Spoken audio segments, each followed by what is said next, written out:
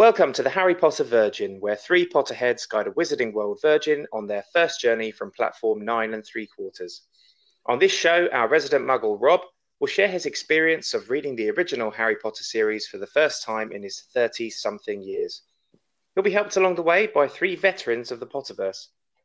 This is episode 2, and it's a genuine landmark episode. Today, Rob is giving us his thoughts on the very first 3 chapters of Book 1, Harry Potter Stone.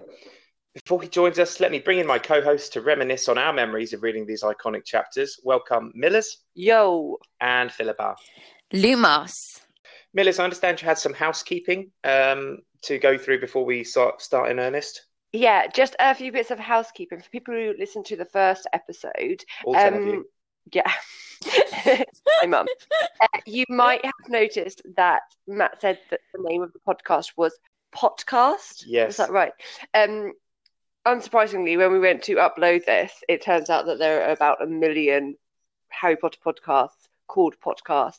So we have now changed our name and it's the Harry Potter Virgin. We got some questions about our rather strange image to go with the podcast. And we do plan to have a new proper image, but if any of you are really good at doing that kind of thing and would like to make us one, that would be amazing and save me some time. And the third thing was just that if you have any questions either for us or for Rob, send them to us and we'll chat about them. How do people send them to us if they don't have our phone number? Oh, I think everyone who listens to this podcast does have my phone number. Has a direct line. So let's back off. Millers, last week you told us about needing 2 attempts of the opening sequence of the book. So leaving aside the failed first attempt, what do you remember of reading this section first time round? Oh, I don't really remember it at all first time round. It was interesting because rereading it again, it's quite we were talking about the fact that it's not a very exciting opening for a children's book. And maybe that explains the difference in me reading it for the first time and Phil reading it for the first time because she was that bit older. Well, yeah, let's just, I was going to ask Phil, you told us you were hooked from the beginning. Yeah. Do you want to sort of elaborate on that anymore? Well, yeah, I just felt immediately you just know you're starting something amazing. I love the fact that it starts in quite a mundane setting but that you get this sense from the off that there's 2 worlds going on here. So I think the first chapter just leaves you with so much intrigue. I agree, and I think by the end of the first chapter you're hooked. I just didn't get past the first page. That was my problem. Millers, how do you think Rob is going to respond to these chapters? I'm worried that he will identify too much with Vernon Dursley. Because he's overweight. That's a joke. Not Rob overweight, is not overweight. I can tell you that much. Do you think there's any chance he's really enjoyed it? Yeah, I do. I definitely think that. And I think the frustrating thing is my answer will always be yes. If he hasn't already got hooked, then for me, he's just a page away. He's only ever going to be a page away because it will happen. Well, that's true. And I just think the first few chapters, thinking it's impossible to read them in isolation, isn't it? When you know the books as well as we do, it's so hard to really go back to the way that you felt the first time you read them.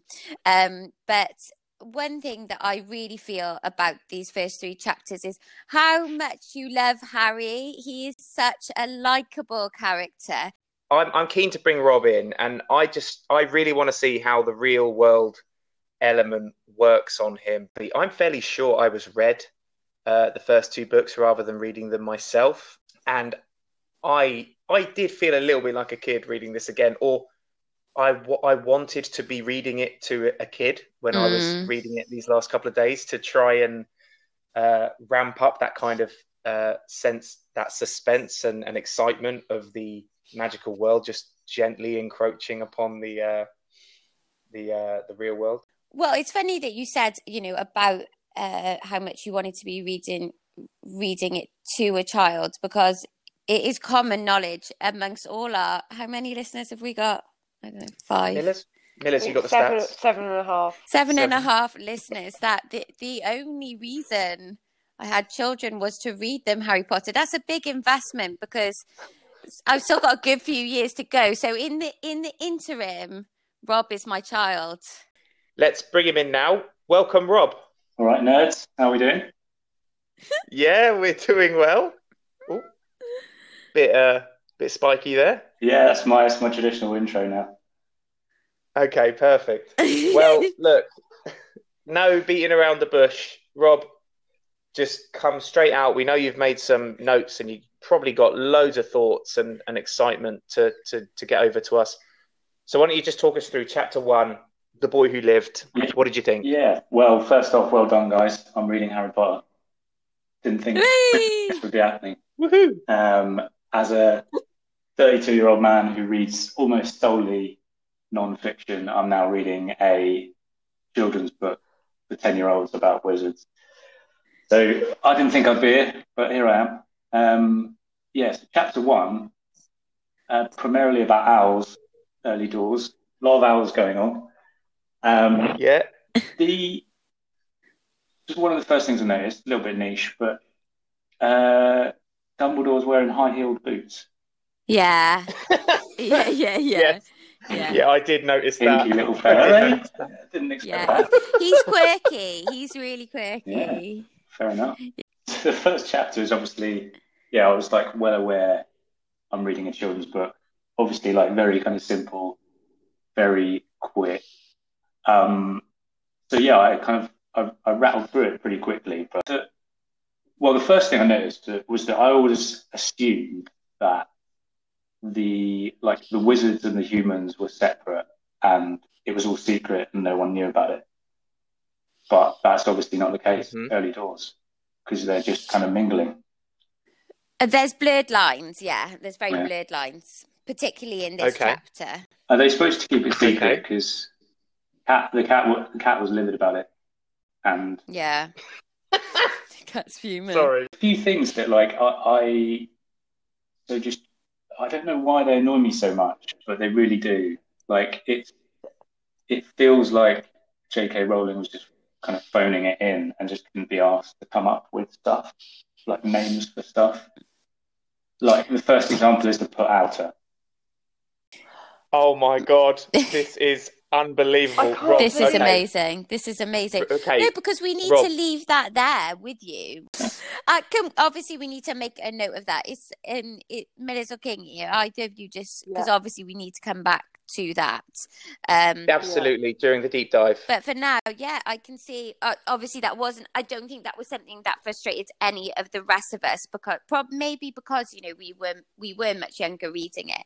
But it's a really interesting point, Rob. Thank you. Yeah, interesting point. For that. Keep going. Another which is on a kind of similar theme, which also annoys me, and I don't really know why, is the names of people that she's come up with. Again, just feels like she couldn't be asked and has just plucked them from thin air. And the first reference I've got is Daedalus Diggle. So the other thing is, obviously we've got Harry being sort of abused essentially as the put upon orphan, which I was getting sort of, James and the Giant Peach vibes. It's a bit of a kind of kid's story trope, I guess, but it gets you on side as, we're all supporting him. He's the hero. That's clear. And the Dursley characters are just like obviously made to be as hateful as possible. And even I was getting angry with them, to be honest, even though I don't care. Oh, well. Millis, any thoughts on that? He's getting angry at the Dursleys. That's good. I was worried you might identify a bit too much with Dursley. That's so offensive. I'm so happy that in some way the story has evoked an emotion with you rather than just annoying you. What about the Dursleys got you angry? Well, I think that they're just like sort of inhumanely horrible to little Harry, aren't they? Yeah, they're meanies. Rob, did you spot our mistake on one of your questions that you had last week pre-reading the book? I don't think so, no. You asked, was Harry, at any point in the books, ever referred to as Harold. And technically he isn't. But in chapter 1, unbelievably, Uncle Vernon is thinking to himself, maybe he's called Harvey or Harold. We lost our shit when we read that back after the conversation we had last week. I did spot that, but I was meaning more like him being referred to as Harold by a particularly quirky character or something. Like past the orange Harold, yeah, that kind of thing. Rob, I just got a quick question. When Vernon fell asleep and the focus of the narrator sort of shifted back outside to the cat, the mysterious cat, did you feel anything? Well, I knew the cat was not going to be a regulation cat. I think that he's smart. What did you anticipate though? I don't know. I thought it might have been like the one from Sabrina and the Teenage Witch. Do you remember him? Yes, I remember him. Salem. Thanks, Phyllis. All right, so why don't we move on to chapter 2? Yeah, the Vanishing Glass. Yeah, and the names, like, I found that quite interesting looking back. Obviously, it's pretty. It's a clear summary of what's going on in the chapter. I might start guessing what's going to happen in the chapter based on the name. Great plan. But yeah, they're off to the zoo. Harry has a chat with a snake. It gets out, and I think it also this comes back to the thing, right, of we're feeling sorry for Harry because all this stuff keeps happening. He's getting in trouble for it. It's not really his fault. He doesn't know what's going on. Doesn't know he's a wizard yet. Yeah, not much else happens in that chapter, does it? There's a bit more character building around Dudley, because obviously we've only known Dudley as a baby up until that point. You know, you can just say shan't. So we get quite a lot of Dudley, obviously, you know, going through his birthday presents and counting them. I thought that might resonate with you, Rob, because I hate whiners of the world, and he's chief among them.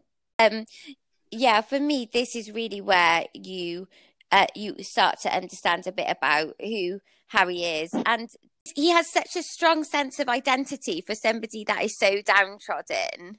Did you feel that, Rob? Yeah, because there's all these references on there. I don't know if it's in this chapter or in one of the others, but where he feels like he knows his past and knows that he's going to get out of it in the future. So I think that basically there's this narrative that he's kind of comfortable dealing with this shit life he's got because he knows it's not going to be like this all the time. My biggest question, because I think these chapters, the opening chapters of all the books where he spends time with the Dursleys, I just think they're absolutely hysterical. Did you laugh? No. That's a pretty firm no. Rob, why don't you give us your little summary of chapter 3 and your thoughts on it? Yeah, so it's chapter 3 is where he starts receiving these letters. He obviously the letters from no one. Exactly. He obviously drops a clanger early doors, and when he brings the letter through rather than opening it in the hallway, could have saved a lot of trouble by just doing that. What's his Vernon? Big Vern. He's really kind of enthusiastic about stopping these letters for some reason, which I'm a little bit confused about. Because I know he hates the sort of whiz element, but does he read it? He reads the first one, doesn't he? So does he know what's going on? He does. Yeah. So I'm a bit confused by that because they obviously hate him and want to get rid of him. So I don't know why they don't just pack him off. But anyway, he's preventing these letters coming through. More and more keep coming. Vern loses his head, packs him in the car, and drives him off somewhere.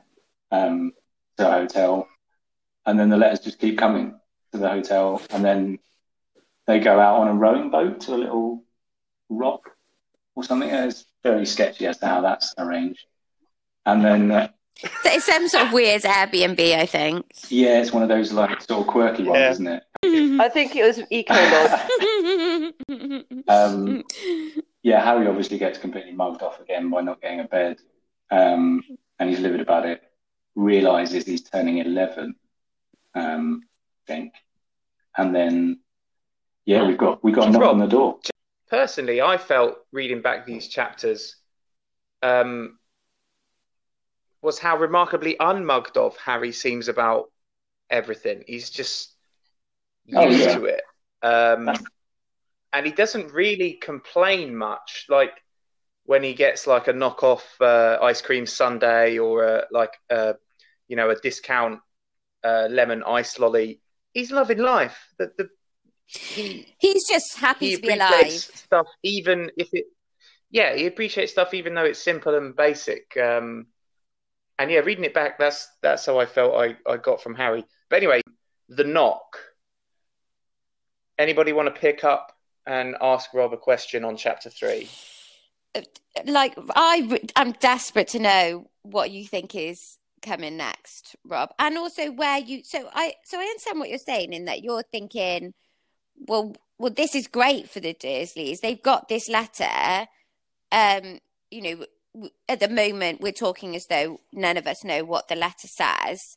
But why do you?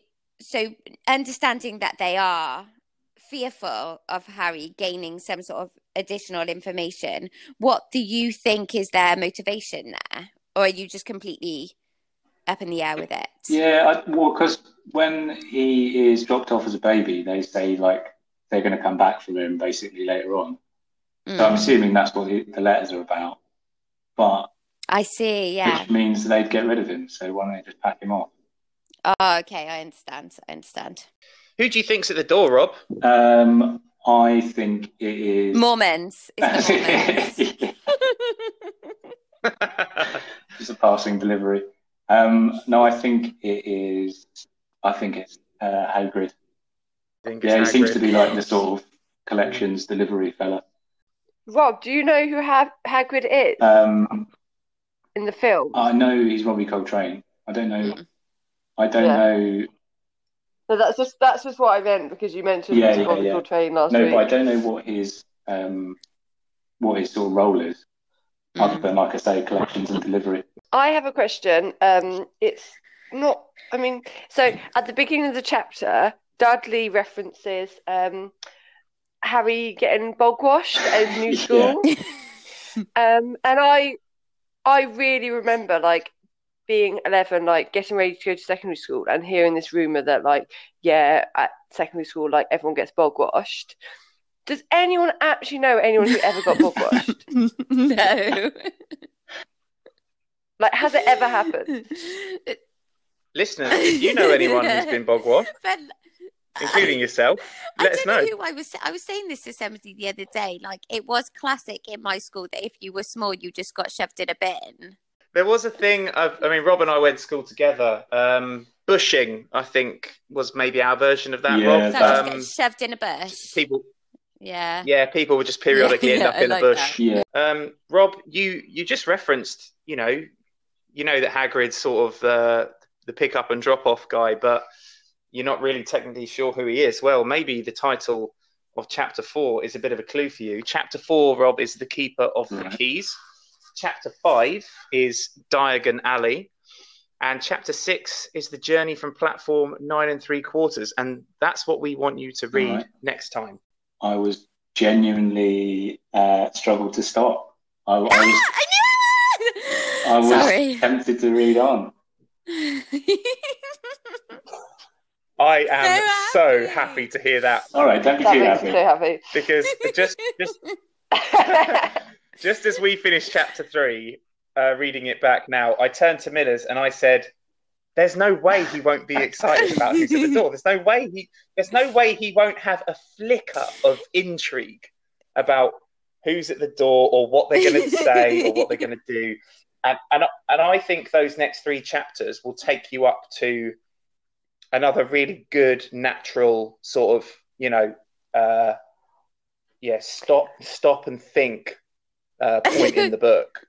And Rob, once you've read chapter 6, The Journey from Platform 9 3/4, you could go, have a photo you taken. could go up to the King's Cross and have your photo taken. Yes. And you know what, Rob? These days, because of COVID, there's probably not a long queue. And also, going back to like our current pandemic situation, there is nothing in life currently more exciting than a knock at the door. My whole family goes, when the door knocks, we're all there. Like, literally, everyone is so excited just to see somebody. Unless anyone has more questions for the Harry Potter Virgin, we should let him go, because he's probably absolutely raring to get back to that book. Thank you so much for joining us. And yeah, good luck with chapters 4, 5, and 6. We'll see you next time. Guys. Oh my gosh, he loves it. He loves it. So many interesting thoughts. So many interesting thoughts. We knew, I think, that he would criticize the style. Because it's a book for kids. But what does upset me a bit is for his issue with the names of people and things, because I think Daedalus Diggles is a fantastic name. Like, and having read all the books, there is absolutely no way that any names are lazy or that's accidental. what's great, though, isn't it? They are thought out. I love the fact that it almost gives this, it almost lends itself to thinking, oh, come on, get an imagination, because he doesn't understand. He doesn't understand what's coming next. He'll be like, oh, so lazy, Diagon Alley, I get it. He doesn't understand there's one next to it. He doesn't know what the Deluminator is. Yeah. What I love about the Put Outer is, at that stage, we're in the first chapter. We've not been formally introduced to a wizard yet. We are in the real world, and the narrator is too. And of course, the narrator doesn't know what the name of that object is. The narrator is describing it from our point of view. It's a thing that puts out light. Yeah, it's a Put Outer. I think it's Rob just being a little bit wrong-footed by how parallel it is with the real world. Millers, reading it back, or how did you sort of feel? Any general thoughts? So, talking about the first chapter, so obviously we know that Voldemort went to Godric's Hollow and killed Lily and James on Halloween. And then the next evening, Harry and Hagrid arrive at Privet Drive. So there's this whole day where we don't really know where Harry is. He's with Hagrid, presumably. What are they doing? And it's not a criticism. I don't think it's really a plot hole. It's just, I just like the idea of Harry and Hagrid having a day on a magical motorbike together. And what were they doing? Why did it take them a whole day when they had a flying motorbike? And because so Godric's Hollow is somewhere in England. I imagine it south of England somewhere.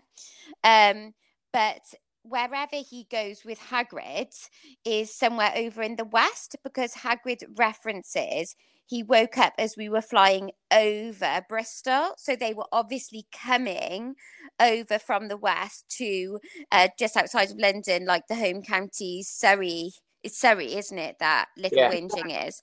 So I don't know, maybe he takes him maybe down to West Wales. We all love West Wales. Maybe see some beaches, something like that. I feel that's exactly what I was just saying to Matt, and I said it as we were reading, where the fuck is Godric's Hollow? Because I imagine, obviously we know Little Whinging's in Surrey, we know Malden and Walding's in the Cotswolds. I always assumed that Godric's Hollow was maybe Cotswoldsy, similar kind of place. Yeah. But in which case, they wouldn't be flying over Bristol. And actually, there aren't many places, if you're going to Surrey, that you would need to fly over Bristol for. When you don't have to take the motorways. Yeah. Basically, they're coming from Wales. They've been to Wales. I think maybe the rugby was on. I'm thinking dragons. I'm definitely thinking dragons. I because Hagrid would love to go and see a Welsh Commonwealth Welsh Green. Yeah, I reckon Harold was I've got 24 hours to kill. Oh, Harry, he'd love to see some dragons, and he thinks, oh, just go jump across the border. Because Dumbledore 100% would have said, we're going to have to get Harry, and we're going to have to drop him off at night time. Yeah, but we have to get him out of Godric's Hollow ASAP, but he can't come back basically until the next evening. Yeah. Like Hagrid, you need to take him somewhere, look after him. For the day. Do you think Oakwood maybe? I would like listeners to message in their suggestions. Again, they've pretty much all got our direct phone numbers, so they can just WhatsApp us. And we'll read out some of the best suggestions next time, maybe on the missing day. We know Hagrid isn't allowed to use magic because he was expelled from Hogwarts, and there's very rare exceptions where Dumbledore gives Hagrid permission to use magic, and one of which I believe was on this day. He would have said, don't worry if you need to use magic, pack your umbrella, you're probably going to need it. The same that Hagrid's allowed to use magic to get the letters to Harry and to find him and to get him to Diagon Alley in the next chapter. But that's why I reckon Hagrid went, I got a whole day, I've got magic, let's go find some dragons. Because normally he's up in Scotland and he's got to take the train. Phil, what more do you have to add? Deep dive sense. We can talk big picture now. We can talk the whole series. Yeah. So spoiler alert. One of the bits that I remember so clearly reading book 3, when you find out that Sirius, when Hagrid is crying in the pub, when Harry is hid behind a Christmas tree. And he's saying that he's recalling what happened that night, and they're talking about when they that Sirius Black was the baddie, not Peter Pettigrew. But he's saying, like, I remember that night he was there at the scene. He was Lily and James. He kept saying he was crying, and then he said, "Take my motorbike. I won't need it anymore." Right. So at that point, and I remember reading that, and I just stopped, and I was like, that was the first time I realised that it all tied together so beautifully. And I went back to that first book, and there's that line in that first chapter, in that first book, where Rob thinks she's got her lazy writing going on, where it says, where did you get the motorbike? And Hagrid said, young Sirius Black lent it me. What I find interesting about that bit is Dumbledore is under the impression that Sirius Black was the Potter's secret keeper. So in what, like, I just think, what's Dumbledore thinking there? Because Dumbledore does think that Sirius has betrayed them, and he is, kind of the person who's been betraying the whole order. Yeah. And we know that because he says that he himself gave evidence to the Wizengamot, or to the court, or whoever it was, that Sirius was the secret keeper at the time. So we do definitely know that was his belief at the time. Dumbledore does say, he's a couple of times, McGonagall has a lot of questions, and he does say at least once or a couple of times, there are things we may never know about this. Yeah. So Dumbledore, we know from later in the books, has and we know really why, because of his background, but he has a caution about information and who it should be shared with and at what time. He holds back so much from Harry, in error, as we kind of realise later. So it doesn't surprise me at all that Dumbledore doesn't knock his hat off when at the mention of Sirius Black, even though he has grounds at this time to suspect that Black has betrayed them. What I also thought was a brilliant long-term reference, going back to the intricacy you were talking about, Phil, and how well planned it is right from the beginning. The mention that Dumbledore's nose looks as though it's been broken at least twice. Yeah. That is brilliant. Yeah, that's amazing. We definitely know who did it once. Mm-hmm. I couldn't tell you who did it twice, but maybe it was a little bit crooked in the first place, and Aberforth just made it a bit more broken. But when I read that, I was like, oh my god, that is just like, that's brilliant. I didn't think of that. And we know that Aberforth punched him at his mother's funeral. Is that right? Was that when that happened? Yeah. No, Ariana's. Or Ariana's funeral. Yeah. Okay. I genuinely got chills when that little paragraph at the end of chapter 1, where Harry's there by the door, he's got the letter in one hand, and obviously that's part of why Rob is confused about the Dursleys' reaction to all this, because he's not aware of the contents of that letter that Dumbledore left them. He's not fully aware of their intention to try and stamp it out of Harry completely yet, which he will be aware of very soon. He's probably already reading that right now. And also, he's probably coming from it from too much of a logical position. Yeah, it's on paper, they hate him. It's better for them to not have to live with him most of the time. And I think when he does go to Hogwarts, they do like the fact that they don't have to live with him most of the time. But they're not. There's a lot of emotion wrapped up in it for them as well. So they're not just thinking rationally, like, it's good to get him out of the house. Yeah, and they don't want this part of him and part of the world to have anything to do with them. And in Rob's head, that's what I realised when he was saying, oh, I don't understand why he doesn't just want to read the letter and just say, yeah, we've done our 11 years, have him back. Because in Rob's head, he's just going. He will just pack a bag and go. What I'm really interested... He doesn't know that Dumbledore's letter specifies that they have It's term time childcare. What I find really interesting, so we know that Harry was 1 when all of this happened. He would have been just over 1 because it was in the October and he's got an end of July birthday, so just over 1. Now, I'm going to talk about this from a psychological perspective. We know that children need to feel love during those very, very formative years, and that has a really poignant effect on who they are then able to become.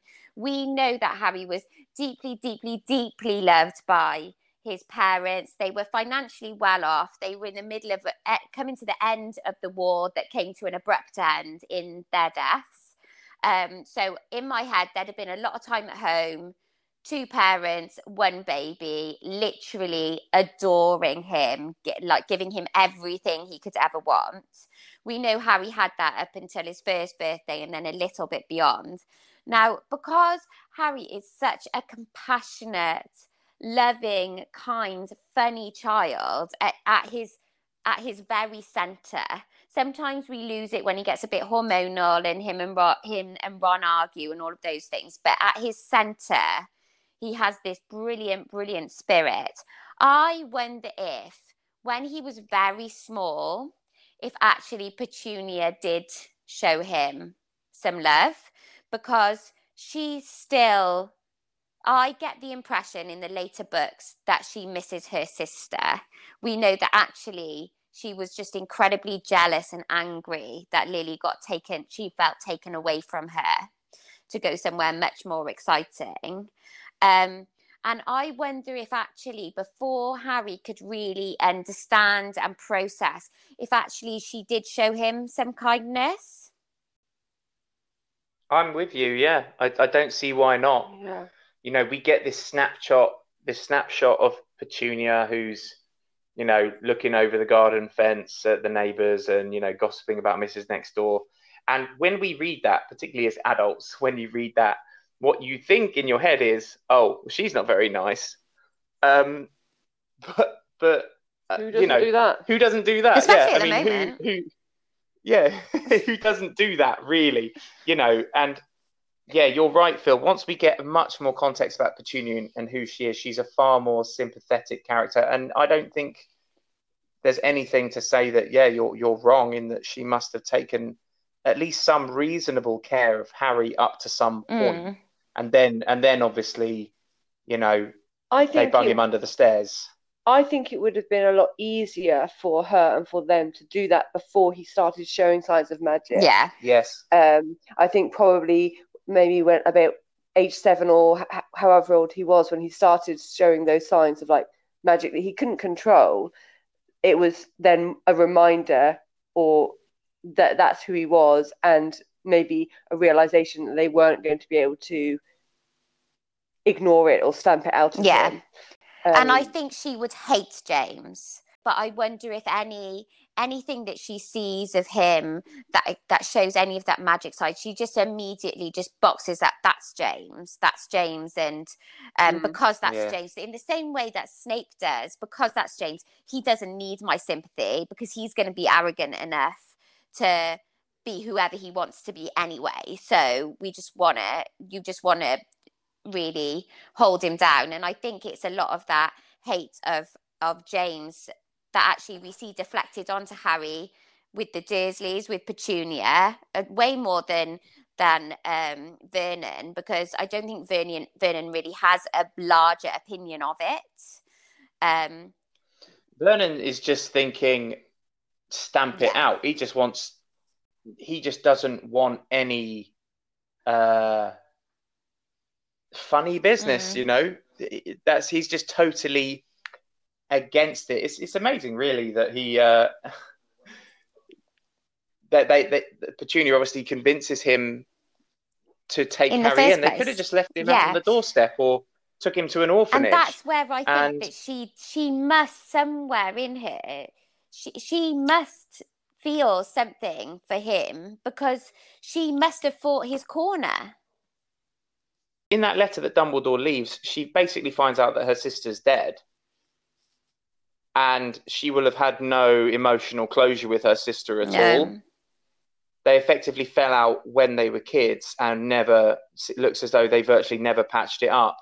And Lily was, not old at that point, only like 21 or something like that. Young. So it was still all been very raw. And Petunia probably would have been thinking, although they pretend that she doesn't have a sister or whatever. You think you'll always have to think you'll have time, don't you? You think there'll be the opportunity to figure things out. Yeah, for it to get better, for it to patch up. And that's the kind of tragedy of Petunia, which we get to so later on in the series. But no, it is just interesting to reflect on that, because she's so prominent in these opening chapters. Just moving on a bit from Harry and the Dursleys, the three sort of teacher characters who are introduced, who are going to be really pivotal characters in the book series as we go on. They're just all like on the money straight away.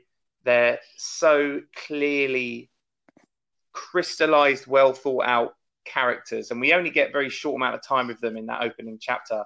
But you can see how over time that's going to open up so naturally into the kind of roles that they play. But I want to know, at what point did Dumbledore realise that his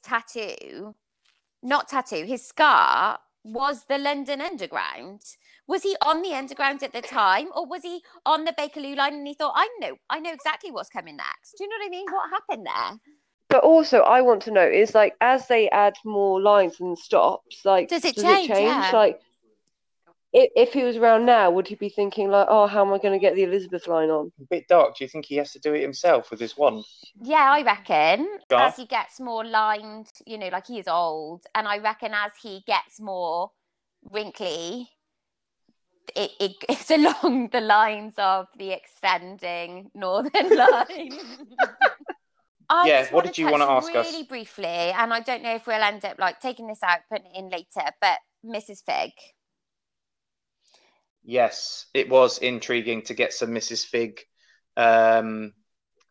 content early on, and just in the context of what Rob thought. Millis, I don't know if you have anything to say before I add. Well, I just think, later on, and when Harry finds out that she's a squib, and she says, "I'm sorry that I had to make it so boring for you, but if they thought that you enjoyed it, they wouldn't let you come." Well, number one, they probably would just get him out of the house. But also, couldn't she have just made it fun and then be like, "Oh, when you go back, pretend that it's really that you've had an awful time." But if you love cats, that you all the cake you make is stale because you're a squib and you're not very good at baking, maybe in her head she's like, right, I won't let him watch the telly, because I know tellies, especially in the 90s, like, it's really exciting to watch the telly if it's at the time where kids programs are on. So maybe she thought, right, I don't want him going back and saying, I watched The Great Umberto or whatever. I want to give him treats. Like, I'll give him some of the cake, and do you know what he'll love?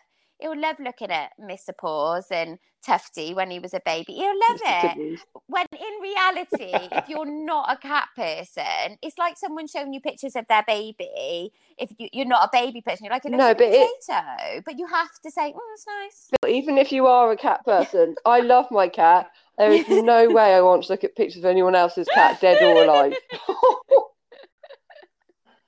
Well, I mean, my thought on the Mrs. Fig point, Phil.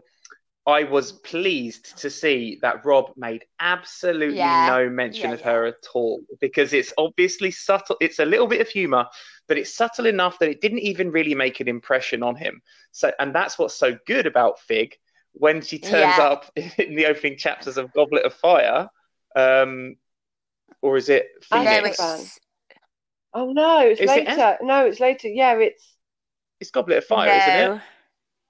Or is it Phoenix? No, it's Phoenix. Yeah, it's Phoenix. Yeah, Phoenix.